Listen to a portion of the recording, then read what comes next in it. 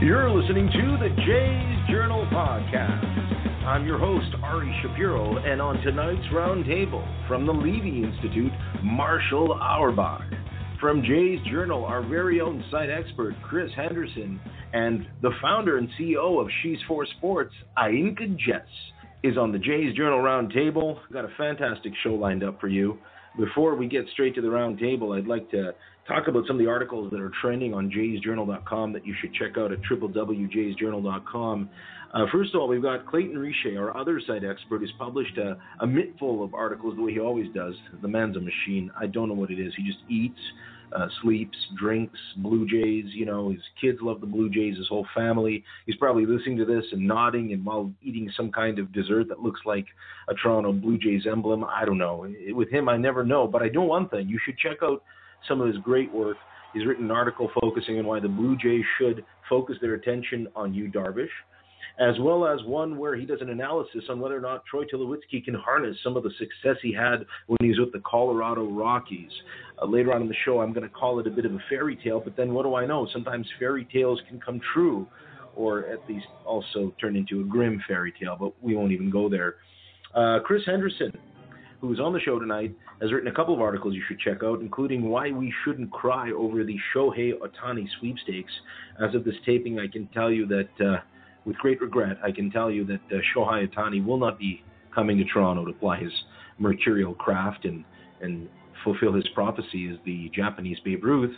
But there are legitimate reasons for it. And as fans, I think we should take a close look at what we are to better understand what was going through his mindset before he took the Blue Jays out of the running for his services.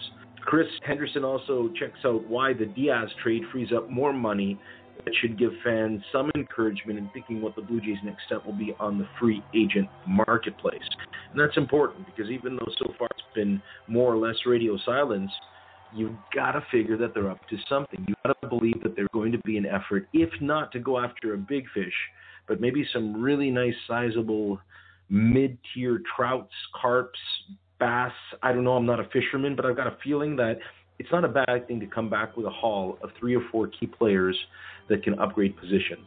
That's what happened with Ryan Goins, and that was a utility/backup position. Let's see what happens if the Blue Jays target bona fide second baseman, outfielders, and starting pitchers, and where that might fit in the grand scheme of things. So those are just some of the great articles that we have right now trending at the Jays Journal website. Be sure to check it out. And without further delay, let's go straight to this fantastic roundtable that targets everything that's going on, the field itself, as well as beyond. And, of course, there have been some controversies, including what happened recently with Greg Zahn. So let's take a closer look at what's happening tonight on the roundtable here on the Jays Journal podcast. Thanks for tuning in. My guests this evening, as I mentioned, are Marshall Auerbach, Ainka Jess, and Chris Henderson. I want to throw us in by starting a question related to something that's been on a lot of people's minds. So Marcus Stroman came out today with a tweet that's getting some notoriety. There's already controversy. He didn't like the fact that the Blue Jays management failed to inform him that his close friend, maybe even best friend on the team, would not be coming back. And he put hashtag communication, implying that, once again, the front office is doing its own thing and the players are kind of left to pick up the pieces of any decisions that are made. I want to start with you, Chris. How did you interpret that? And should we be taking sides that the Blue Jays management should be doing more to keep their players in the loop, or that their players should have a little more fortitude and not be so sensitive when it comes to the nature or the business of baseball? Yeah, and you know what? You kind of hit the nail on the head for me. I've got 2 quick opinions on that. First, Marcus Stroman is the kind of guy that I think the Blue Jays are going to build this team and this franchise around. So you want to make sure that you're doing whatever it is, the small intangible things that keep him happy. You know, you see what happens with LeBron James in the NBA, and he tells the Cavaliers or whoever employs him to sign somebody or to trade for somebody, they just do it. And not that Stroman is on that level, but I can understand why maybe there was an argument to be made for that they should have let him know if they knew that he had a close relationship, or just for the sake of just maintaining the relationship with him. On the other hand, though, this is a business, and he needs to understand that, and he also needs to leave that off of social media, if you ask me. I'm a huge Marcus Stroman fan, And it's okay to be upset when one of your teammates and your close friends gets, left off the roster going forward. That's totally normal. But I didn't think it was wise of him to stir up controversy like that, especially given everything else that's been going on lately, with Greg Zahn and just the negative press that's been around the team. That wasn't necessary, I didn't think at all. No, I agree with that. I think, I'm a huge fan of Marcus Stroman as well, but I think, you run the risk of, so do they just tell him? Do they tell other players in the team? And then there's that risk of it being leaked, right? And then picked up. So I do agree it's a business. I mean, there's some athletes, that play many different, pro league sports who find out they're traded when they're on vacation or when they're doing something else. It's not always the nicest thing, but I think, you mentioned it's a business and it works around that framework. So I don't think that they should have told him. That's my opinion. Yep, I'll make it unanimous. I agree with what Jeff Blair wrote today. I don't think the Jays owe Stroman, or any player for that matter, advance warning of any move they're going to make. I guess when you get into the status of someone like a Jose Bautista, you consult with them, maybe as Anthopoulos did a few times a few years ago. But look, this is the guy who was a backup infielder. He was the 23rd man on the roster. So I think maybe you could make a case if it had been another pitcher or something like that, or they were making some inquiries on pitching matters, his opinion might have been solicited. But I think the guy's got to, tone it down a bit on the Twitter front. There's a lot of people you could say that about these days, but okay, let's just keep the politics out of it. But Marshall, shouldn't we be more concerned about Marcus Stroman in this equation? And whether, you mentioned we are talking about a backup infielder. Ryan Goins was a utility man that developed a bit of a folk hero status amongst those who were tired of seeing all the injuries pile up. And this year in particular, he was a clutch hitter, did great things, but was still a negative WAR player. But the pitcher in this equation, the one who's concerned about losing his friend, is presumably the one that we're going to build the future around. Shouldn't we give him the same courtesy today that, as you mentioned, Jose Bautista was receiving a few years ago? Well, I don't know. Look, I don't think that's going to be a major factor in them trying to sign him to a long-term deal, honestly. And if it is, then the relationship is much more tenuous than he claims, because he always proclaims his love for all things in Toronto. And so, frankly, I don't think it's a big deal. He, from what I recall, he's also great buddies with Devin Travis. So look, does that mean, for example, he's fallen out a little bit with Aaron Sanchez? Does that mean they don't need to contact him in regards to anything to do with Aaron? I don't know. I think he's overreacting a little bit, and I think there are many ways they can.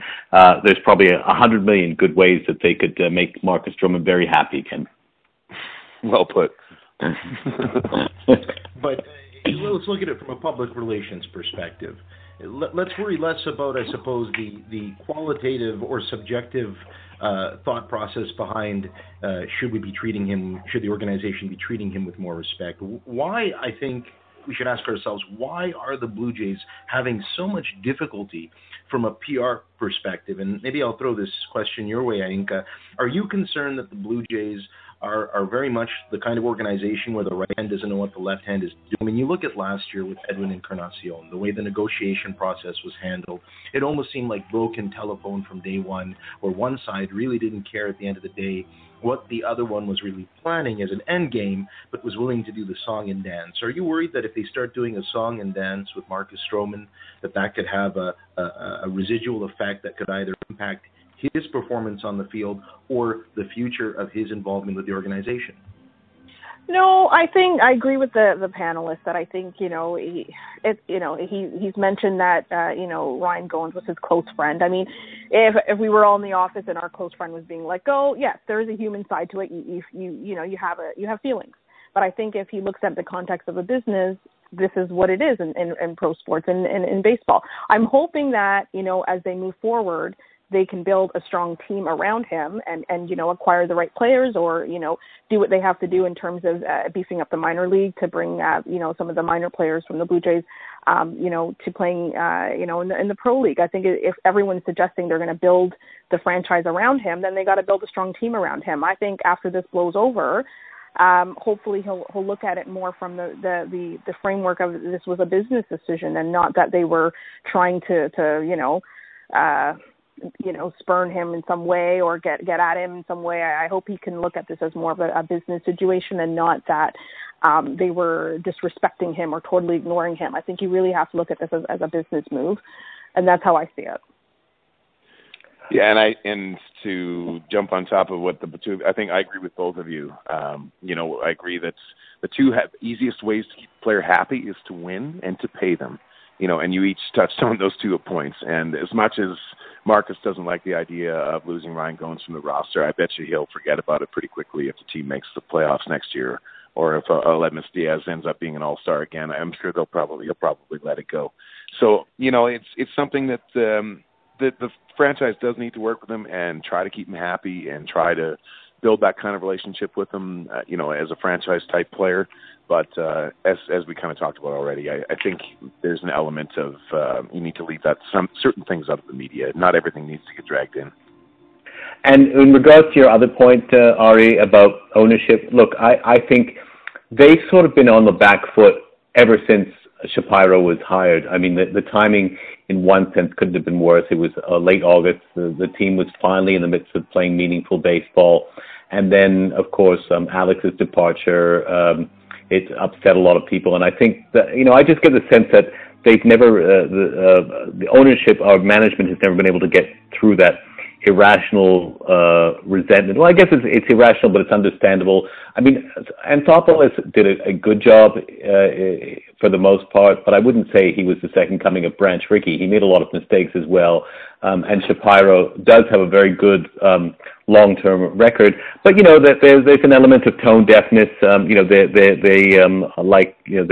both Americans who are very, very much into the NBA buzzword type language, and I think they handled the Roy Halladay tragedy in a rather inept fashion. But I also agree with the other points that Ainka and Chris made, which is to say that winning will solve everything. And I think these guys are still on the clock, but I think this is a very important off season for them, because I think this year and next year are going to be the make or break years as far as determining whether they have long-term credibility with the fan base, because now is the chance to really impose or implant their own vision of what the team should be like going forward.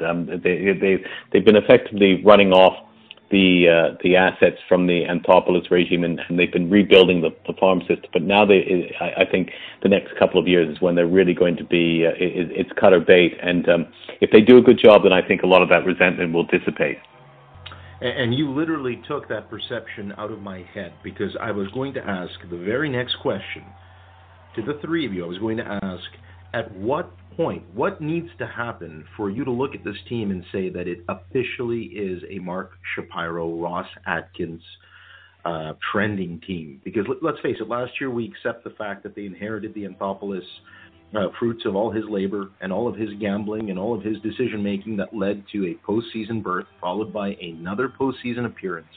But this year represents, shall we say, inevitability that fans will be reaching from a credibility perspective. They're going to look at this team and finally start to look at it and say to themselves, this is truly the sum of what this new regime is trying to put together. So, Marshall, what needs to happen for you to say that Mark Shapiro has finally fully assumed control? Is it Josh Donaldson being dealt? Is it a big-name free agent coming in? Is it a restructuring in the way the pitching resources are used, or the way that the bench is being stacked, so that we don't have a repeat of the fiasco that was last year, which was a team that was literally running on fumes for most of the year?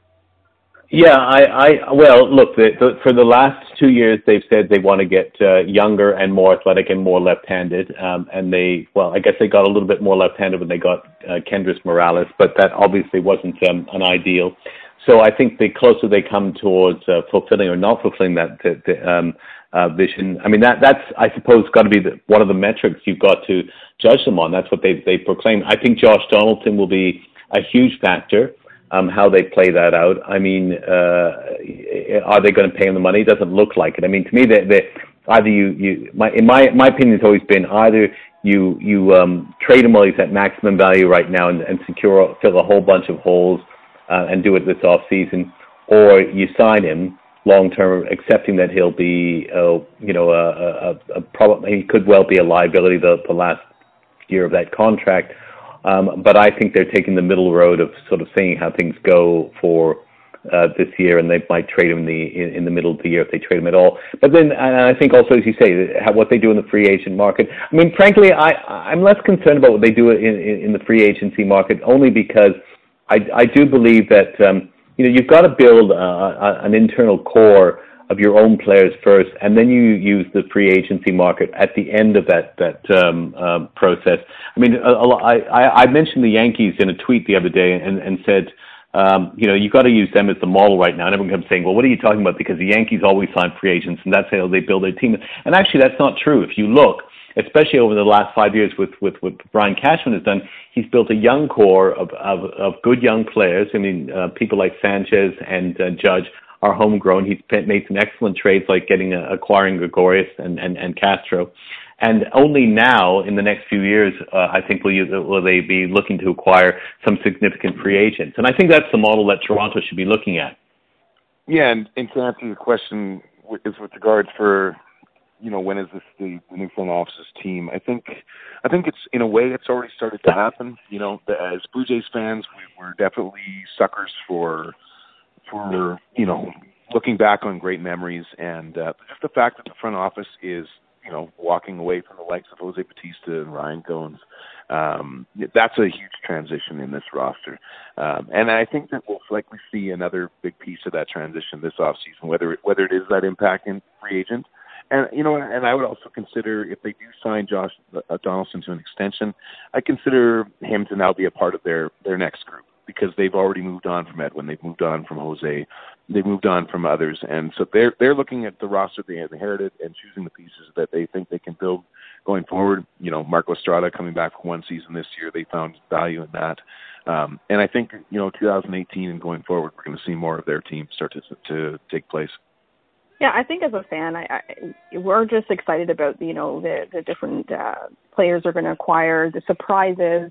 I know there was some talk a couple of weeks ago about Gifty Ngope, and he's obviously the first, I think, South African Pro League baseball player in the league, and that's exciting too. I mean, people are still talking about Guerrero Jr., and although some people might say he might not be ready to come up this year or next year, we still have prospects. And I think fans are always interested in these headlines, interesting to see what the Blue Jays are going to do. How are they going to build up this franchise again, so that we're not just making it to, the level of getting to, somehow on, up to the All-Star game, but not really winning the World Series. I think fans are just interested in these headlines. What are their moves going to be? Shapiro, who are they going to get?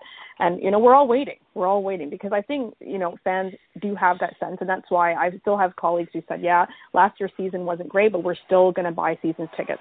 Fans are waiting for something, and hopefully we don't have to wait too long for it. And to take it back to full circle to Marcus Stroman again, it would be interesting to see if they start using some of their budget to signing guys like him to longer-term deals. I think that would be a very strong signal as well. Your core guys, locking them up. And Shapiro did that a lot in Cleveland. He would take guys that were a few years away from free agency, buy them out for a few years, and control them for a few years beyond that. So extend them beyond 2020, where you've got full control. Maybe take it on to 2022 or 23. I mean, Stroman's a guy you would like to, I think you want to build your staff around. He's a gamer. Well, and just to add on to one thing that I think it touched on, the other part about this transition too that's significant is that those guys like Vladimir Guerrero and Bo Bichette, the ones that we talk about being next generation people. If I'm not mistaken, Vlad was signed by Alex Anthopoulos. So we're talking about we're talking about a fingerprint that's going to last at least a decade if all goes well. So Anthopoulos is, his mark on this team isn't going to go away even next year. It doesn't matter what this franchise does, unless, of course, they just try to get rid of anything that had to do with him, which would be asinine when you're talking about guys like Guerrero and Bichette. But that imprint's going to be there for a while. Here's my concern, and it stems from the fact that here we are talking about being patient. and fan expectations. And I look around in the city, and I see the Toronto Maple Leafs, and I see the Toronto Raptors, and the Argonauts, and TFC, and I see young, exciting, dynamic franchises from different sports that are all likable. Because likability is important when we decide how to spend how to go after our disposable income dollars, where to put them. This team in the last calendar year has been profoundly unlikable in so many areas, not just in decisions that they've made, which have infuriated the hardcore enthusiasts, but also the decisions made on the field by players, things that were said, controversial moments. I mean, all you have to do is go back in the calendar year, and you've got the Kevin Pillar incident, the Roberto Osuna incident, if you will. You have the Roy Halladay tragedy. You have Greg Zahn.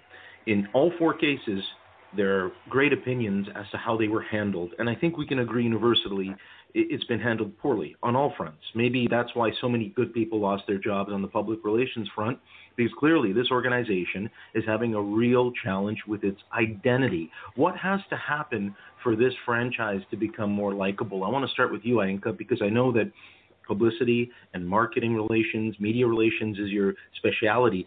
What are your thoughts about this past year, both not just on the on-field product, but the way that the organization has endeared itself to fans at a time when it can ill afford to lose any? Yeah, the big thing that screams out in my head is raising the ticket prices. I don't think that was a great idea right now. That to me, although I do hear some people saying they're still going to get season tickets and hold out and have patience, you still might have lost some of the other people who were like, you didn't really make any inroads last season and you want to now pump the prices up.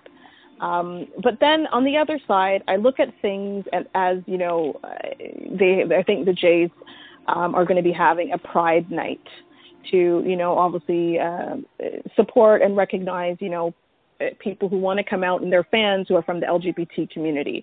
I think things like that are going to help them become relevant to their fans and also gain new fans and show people that they are trying to be, inclusive. They're trying to get fans from every walk of life. So on one hand, there's some work to do. And on the other hand, we're seeing initiatives like that. So I'm hoping that they can continue in that way where they are appearing to be, doing things that are more inclusive to get, new fans, to get all fans to really love the sport of baseball in Toronto. Toronto's a great city. It's a sports city. I used to live in Ottawa for a couple of years, and, people there were still wearing their Blue Jays hats, whether you were from Ottawa or Montreal, and Torontonians that came down. We love our sports, but, we invest, a lot of us invest in a lot of different sports, activities, whether it's the Raptors, and ticket prices for the NBA and the Raptors have been going up too as well. So if they want us to pay more, then we're going to have to be treated, with respect. We're going to have to be treated in a way where we feel like, the teams that we stand behind some of the values that we have, which are equality, inclusiveness, and so forth. And that's probably going to go a long way for them to really engage with fans and to really, connect with the new generation of fans. One thing I will say in their defense, they do care about putting a decent product on the field. There's no question about that. Whether they've handled it well, the optics have not been good. But the worst thing about the dark years between '94 and the mid 2000s was just a complete indifference, especially when you had Interbrew. Until Rogers took it over, I mean, people forget about this, but I'm old enough to remember how bad it was. I mean, it's even indifference is even worse than not hating it or just abusing the fans. It was like something that this Belgian company inherited and didn't know what to do with, and that was the worst thing. Well, at least these guys are interested. You can see that when Shapiro talks about the product on the field and improvement to the stadium, he cares about this stuff. He's a baseball guy, so in that sense, I do think that they're much better positioned than a lot of the others. And to your point about the Raptors. That's an interesting model. I mean, it's a different sport, but, Masai in some sense is doing what Brian Cashman did with the Yankees, which is that he's trying to rebuild on the fly. He's got this core that's around for the next 3 or 4 years, but he's also got a complete second team now on the bench that's full of young, exciting, promising players with some good upside, and maybe that's a model for the Blue Jays to follow. Yeah, I definitely agree with that. They've really tapped into their G League now. And those young players and the players who, sometimes they say they're the possibility for the future. Or I can't remember, there was one player that we had acquired at a really young age, the Raptors, and they were just saying that, like he had potential. Like we're hiring potential. Down the line, if it works or not, that's a gamble that you have to take when you acquire players. But I think the Raptors have done a great job with using those young players, as you noted, from the G League, or the young ones that are, playing for the Raptors every night, who are more, rookies, and really using their athleticism, their talents. I mean, it's also good when those young guys aren't injured, right?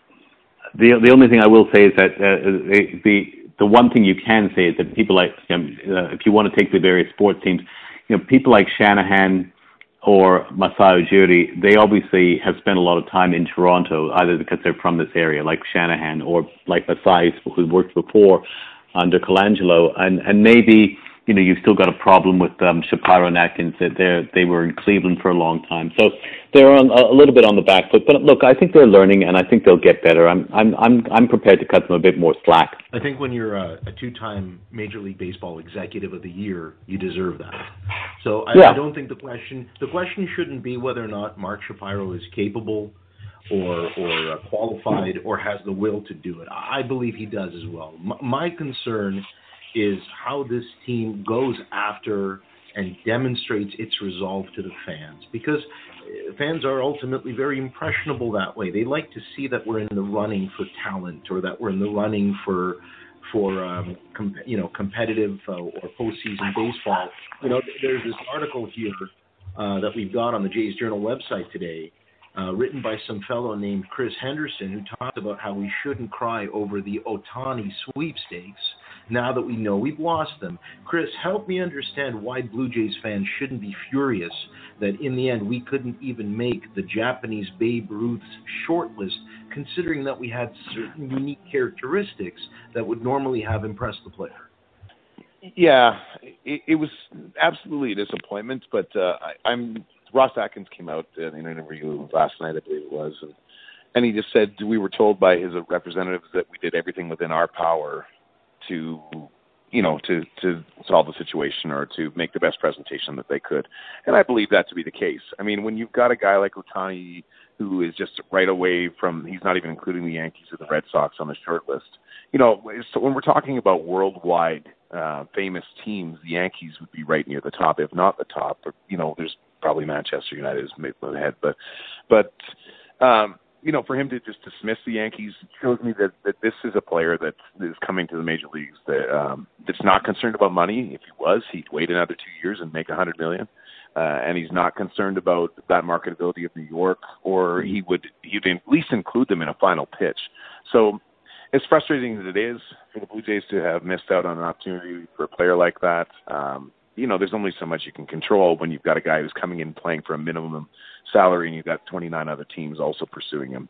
And the other element of that article, just to go on just a little further here, was I talked about how, as much as I don't want to convince anybody that he would be a liability, but he's going to be an experiment for whoever lands him, and it could be difficult to navigate the idea of trying to have a pitcher and a hitter within the same player. He only pitched once a week in Japan last year, and he's going to have to join at least a 5 or 6 man rotation in the majors. So the team has to adapt to the 6 man rotation. That's something that's an additional responsibility for the team and the manager and the front office to navigate. And also, you're looking at with the Blue Jays, if they had signed him and they want to give him DH at bats, then now you've got to find a trade partner for Kendrys Morales, which is easier said than done. Otherwise, you got him sitting on the bench being basically useless. So, as much as it, like I've said a few times, as disappointing as it was, it's not the end of the world.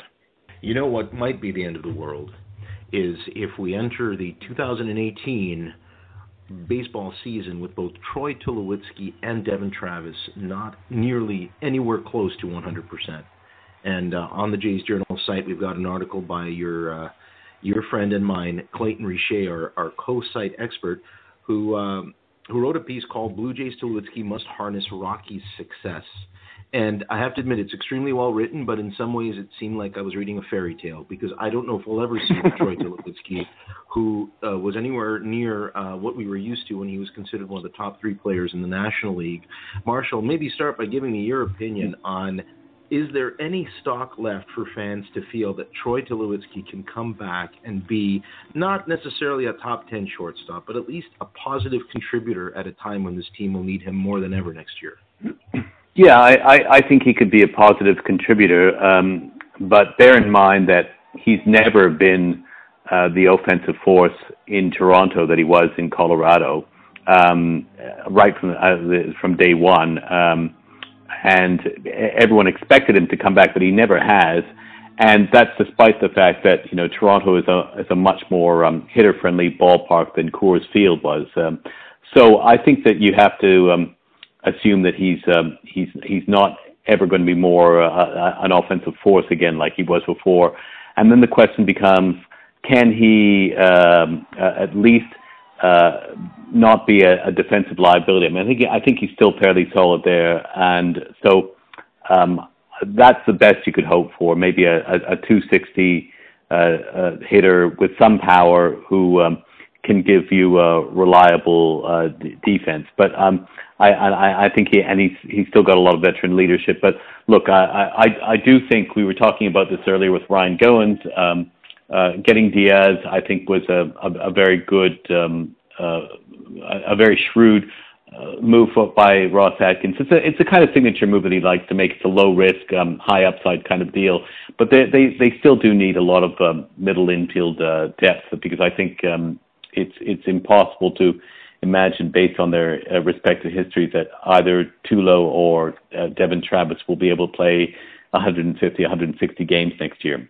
It's a tough one, because Tulo is 33, 34, and we talked about age earlier, and I mean that really hurt the Blue Jays last season. That's what fans saw. Like we had that moniker, or whatever you want to say, that was a tribute to us, that we had one of the oldest teams in the league. So I'm not sure that we can sit back and hope he'd be exactly at 100%. I think if he's healthy and not injured, they use him where they can use him. Devin Travis is 26, so if his injuries, he has no injuries next season and he's healthy, maybe things might go a little bit better for him. But I think the Blue Jays kind of have to deal with that age thing, because that's kind of what was, I don't want to keep on saying one of the headlines, but I mean that's what fans kept on hearing. Like, we need young guys, we need a healthy team, and Tulo being 33, 34, that's a bit of a gamble in terms of athletes and when they get to that point, being over 30. Which is something to bear in mind with Josh Donaldson. Again, I mean, it sounds great. You re-sign him for the next couple of years, it's going to be wonderful. But everyone was really excited when we got Tulo as well, and they would have been really excited if we had signed Jose Bautista to a 5-year deal back in 2015. But boy, things change in a hurry. Isn't there a distinction, though, between trading for a player who has an existing contract versus giving the player the contract? Shouldn't that be significant in determining whether or not you invested well? Yeah, I agree. And I guess I would argue that, look, they had to make that acquisition too low. I mean, even though it's a contract that's like a millstone now. I mean, you couldn't have made the playoffs with a guy like Jose Reyes. In playing shortstop, I mean, where every ground ball was an adventure. I mean, Tulo immediately solidified that, but the point is, to your point, Josh Donaldson has been with the team, and he's one of your guys, and in that sense, I could see re-signing him. But bear in mind, when you do that, here's a guy you have control over, and if you are re-signing him, and you've got to accept that, you're saying to your fan base, okay, we said we wanted to get younger, and there is a risk that this guy, in his last couple of years, because we're paying him for past performance to some degree, will not be living up to the expensive terms of this contract. I mean, they won't say that publicly, but that's the implicit deal that Blue Jays fans have got to recognize is going on here. And they may say, oh, sure, that's great, we still want to re-sign the guy. But and I can understand why.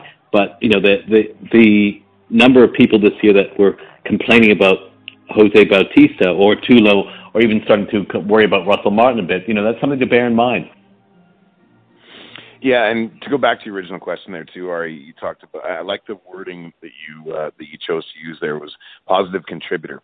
And I think that as long as he's healthy and even can play 100 games in a season, I think Tulowitzki can absolutely be a positive contributor. And especially with depth like somebody like Diaz, if he can find some middle ground with the form that he had between 2016 and 2017, then I think he's a great depth piece. But I think the key with Tulowitzki, he can be a positive contributor as much as he wants, but where he's going to earn the ire of the fan base is just the fact that he's making $20 million. And you kind of just touched on that sort of point there, Marshall. He's going to be making $20 million in 2018 and 2019, and then I believe he goes down to $14 million in 2020, if I'm not mistaken. Yeah. So I mean, he's going to be expensive for a while, but I think the other point that you brought up for me there, Marshall, was that he not only did he help the Blue Jays get to the playoffs and solidify that shortstop position, but he also got Jose Reyes out of Toronto, and that has a great deal of trade value, whether people choose to remember that or not. Yeah, especially in light of his subsequent domestic abuse scandal. So there was always that would have been a PR nightmare, let alone his defense, which was awful. But yeah. So I'll never regret having acquired him, even if it means that we have to hold on to him as is likely until 2020. But that's the price you have to pay. I mean, with free agents, the problem is unless you go with a core of young people and then acquire a few free agents at the end, this is invariably what happens. You are effectively paying peak dollars for past performance, and there's no guarantee that they're going to sustain that. And that's obviously the question. I mean, like, do you go out and sign a Lorenzo Cain as an example? I mean, he looks like he'd be a perfect acquisition for what they need: speed, defense. But he's at an age where that starts to deteriorate somewhat, and that's something you have to measure. Or do you do it through a trade where you try to get someone like an Andrew McCutchen? These are the kind of questions. So I'll be very interested to see what the team does over the next couple of months. And as Chris was saying earlier, once I think this issue with Ohtani and Giancarlo Stanton are all taken care of, you're going to have a lot more activity, and you'll have a lot better idea of what the Blue Jays' longer-term plans are. You could almost argue that the Blue Jays avoided a ticking time bomb with Jose Reyes, given his baggage, given the way he approaches the game. Not a serious baseball player. That was a great decision, obviously, a great trade at the time, even though we knew that there would be future lamentation for the status of Troy Tulowitzki's contract. But the window was open, the window was taken. Now it's a brave new world where we have a president and a GM who demonstrated a track record for going after mid-tiered players effectively. They've shown that with acquiring Diaz and upgrading Goins. They've shown in going after Steve Pearce and Kendrys Morales. Look, notwithstanding how it turned out, I think we can agree that at the time those players were acquired, the consensus was that's a sensible move. It's cost efficient and there's a great upside. And so here we are now going into another year with that same philosophy. What can we do to make the moves to have that upside where collectively the fan base can say, okay, we're 1 year away from the great brave, the great young new future on the horizon. We had Richard and Elias of the Collegiate Baseball Scouting Network who were on my show last week, and they talked about the top three prospects. We're waiting on Guerrero, we're waiting on Bo Bichette, we're waiting on Anthony Alford to turn into something. My question, and I want to start with you, Ainka, what happens as we wait with bated breath and great anticipation if these prospects don't pan out right away and this city has to endure yet another year of mediocrity? Again, as I mentioned earlier, there are a lot of disposable income dollars at play. You want to spend your money on something, it's going to be on a winner. If the Blue Jays aren't winning and we have 12,000, 15,000 strong showing up in July and August and September, won't we essentially be witnessing a return of the aforementioned dark ages, as Marshall pointed out? I really hope not.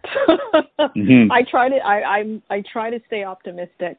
I mean, the challenges last year were that, there were a lot of people getting injured. There were a lot of, things happening that were out of their control. And we kept on, overusing our bullpen, calling people up and stretching what we had, like in terms of our players. So I really hope we're not in that sort of more of a scattered panic mode of, let's use everybody. I think one night was it Stroman that was batting?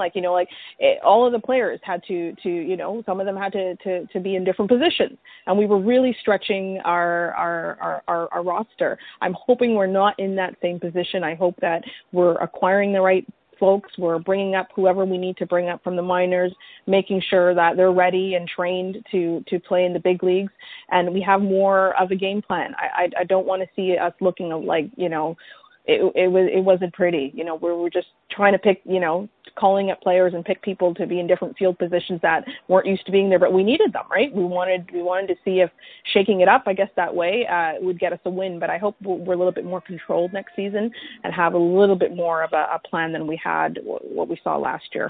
But I don't want to say we're going to be back in the dark ages. As a fan, I really hope we don't have to go back there. I don't think we will. The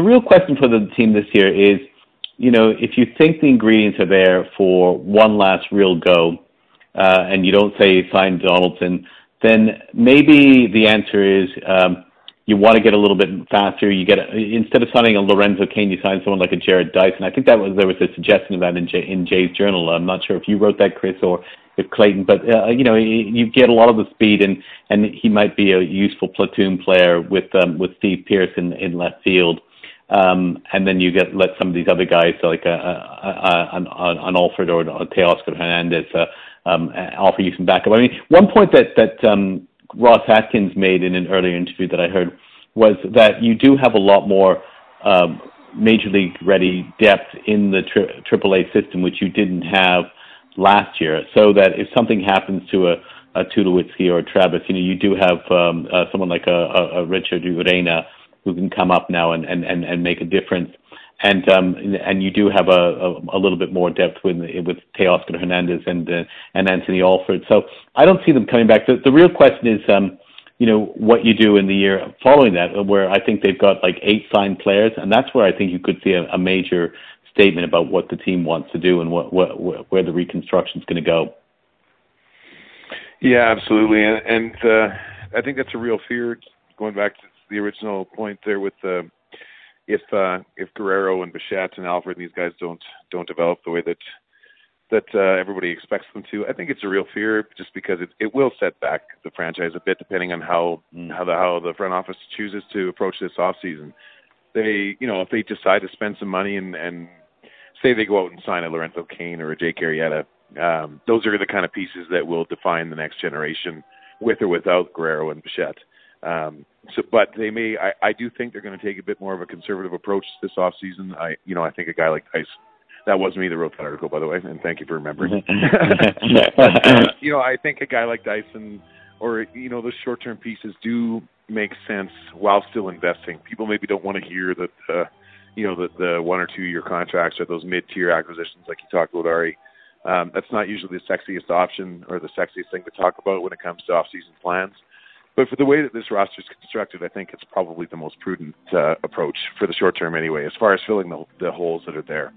And then if you want to take the major money or the money that you actually do have and re-sign a Donaldson or extend and buy out some arbitration years from Stroman, I think those are moves too that you have to look at. Well, and only time will tell. And there's no question that the next few weeks in particular will be heavily scrutinized, especially with the winter meetings on the horizon and a fresh new year to peel over something that will hopefully be a lot better than what 2017 in totality was for so many reasons.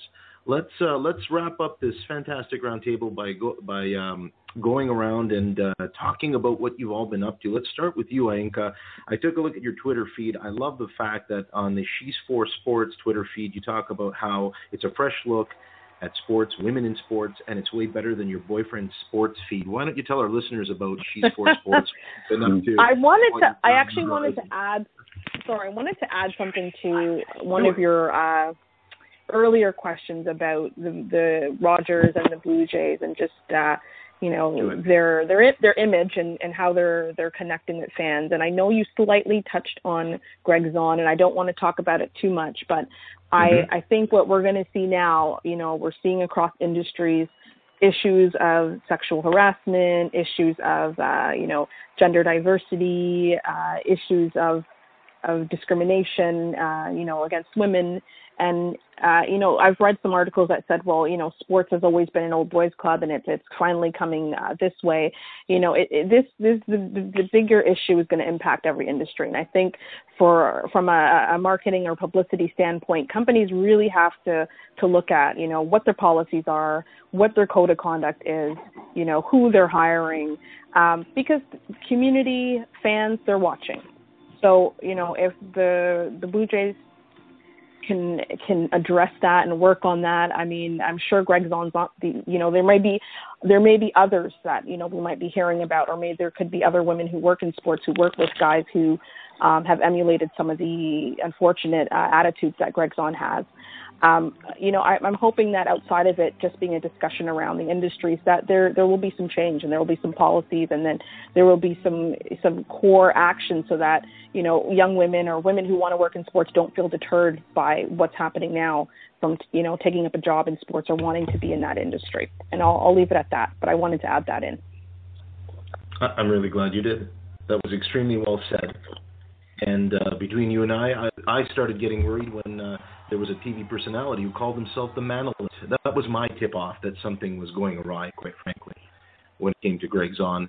And there's no question that I believe there was an apology today. I have yet to really sit down and read it, but something tells me from initially looking at it that I'm not going to be very pleased. It just looked like another very kind of corporate, shill-like, hollow, dotting the I's and crossing the T's type apology.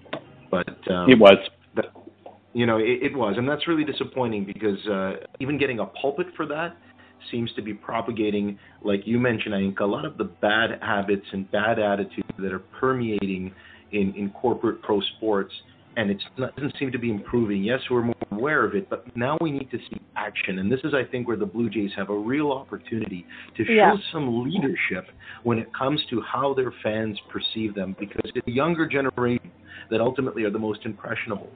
Not old folks like us, not people who are either, Gen Y, Gen Xers growing up and trying to be successful in this world, but those who don't even know what the margin for success is. And this is not the kind of benchmark they need to feel hopeful about the future.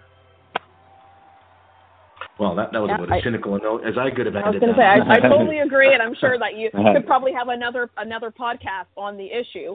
But I think they have an opportunity to be a part of the change. Like, you're hearing a lot of people saying they don't want to be on the wrong side of change, they want to be on the right side of change. Well, then you get on the right side by putting in some actions behind what you're saying, and not just having a press release or someone saying sorry. Like, what are you guys going to do so that this type of environment isn't there for, as you said, the women who are working there now, or the next generation who wants to work in sports who are women.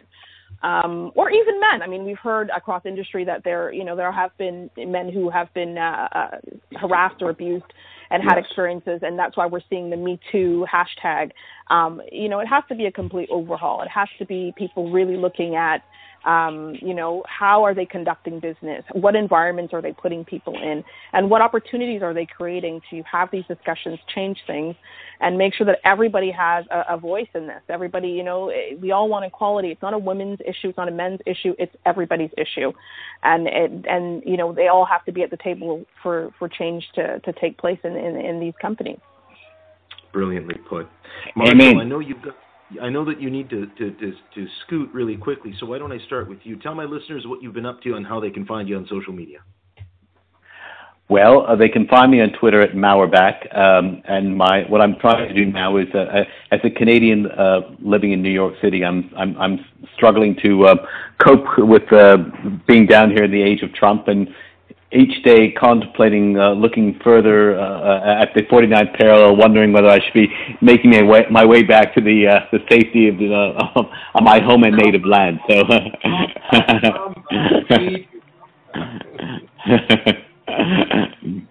Very good. Well, listen, I don't want to keep you because I know you have to go. If you want to head out, I'll then continue on with quickly. With no disrespect to Chris, my favorite man on Jay's Journal, but okay, right. Thanks. Thanks. Another one, eh? You're not the first one to say that, by the way, and certainly not the last. No, well, quality always rises to the top, so there you go. Oh, Well, you got me blushing. Thank you, sir. Pleasure chatting with you. I appreciate it. Okay, cheers. Okay. Cheers. Bye.